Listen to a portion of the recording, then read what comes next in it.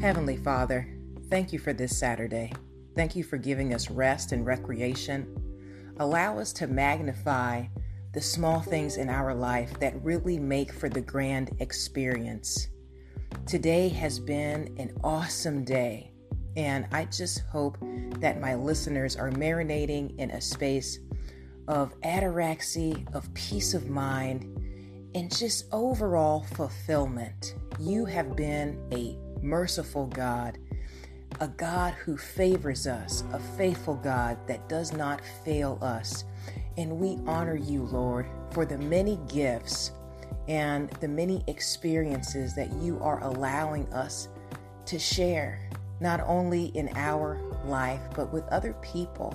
You have made people cross our paths that have definitely poured into us, that have taught us lessons, that have been examples of where we could go, of our potential, of how extraordinary we are. So I thank you for allowing us to connect on a soul level.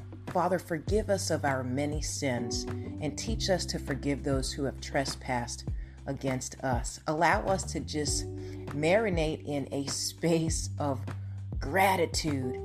Alter our perspective so that even when we are in the trials of life, in the dire tribulations, that we are able to see your goodness, to perceive what you are doing from a bigger scale. Enlarge us in our wisdom, Lord. Continue to just help us be obedient to the promptings of the Holy Spirit.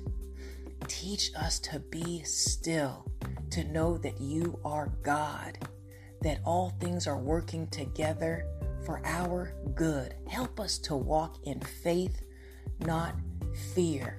Help us to be extensions of your goodness to the world, your resources, your charity, your agape love. Help people see God in our deeds, in our words, in the meditations of our hearts, Lord.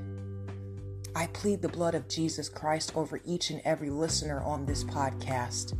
Protect them and their families as they are going to and fro this weekend.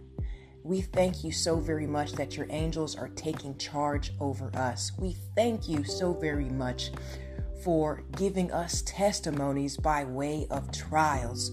We thank you so very much for never leaving us or forsaking us, for being nearer to us than our very breath.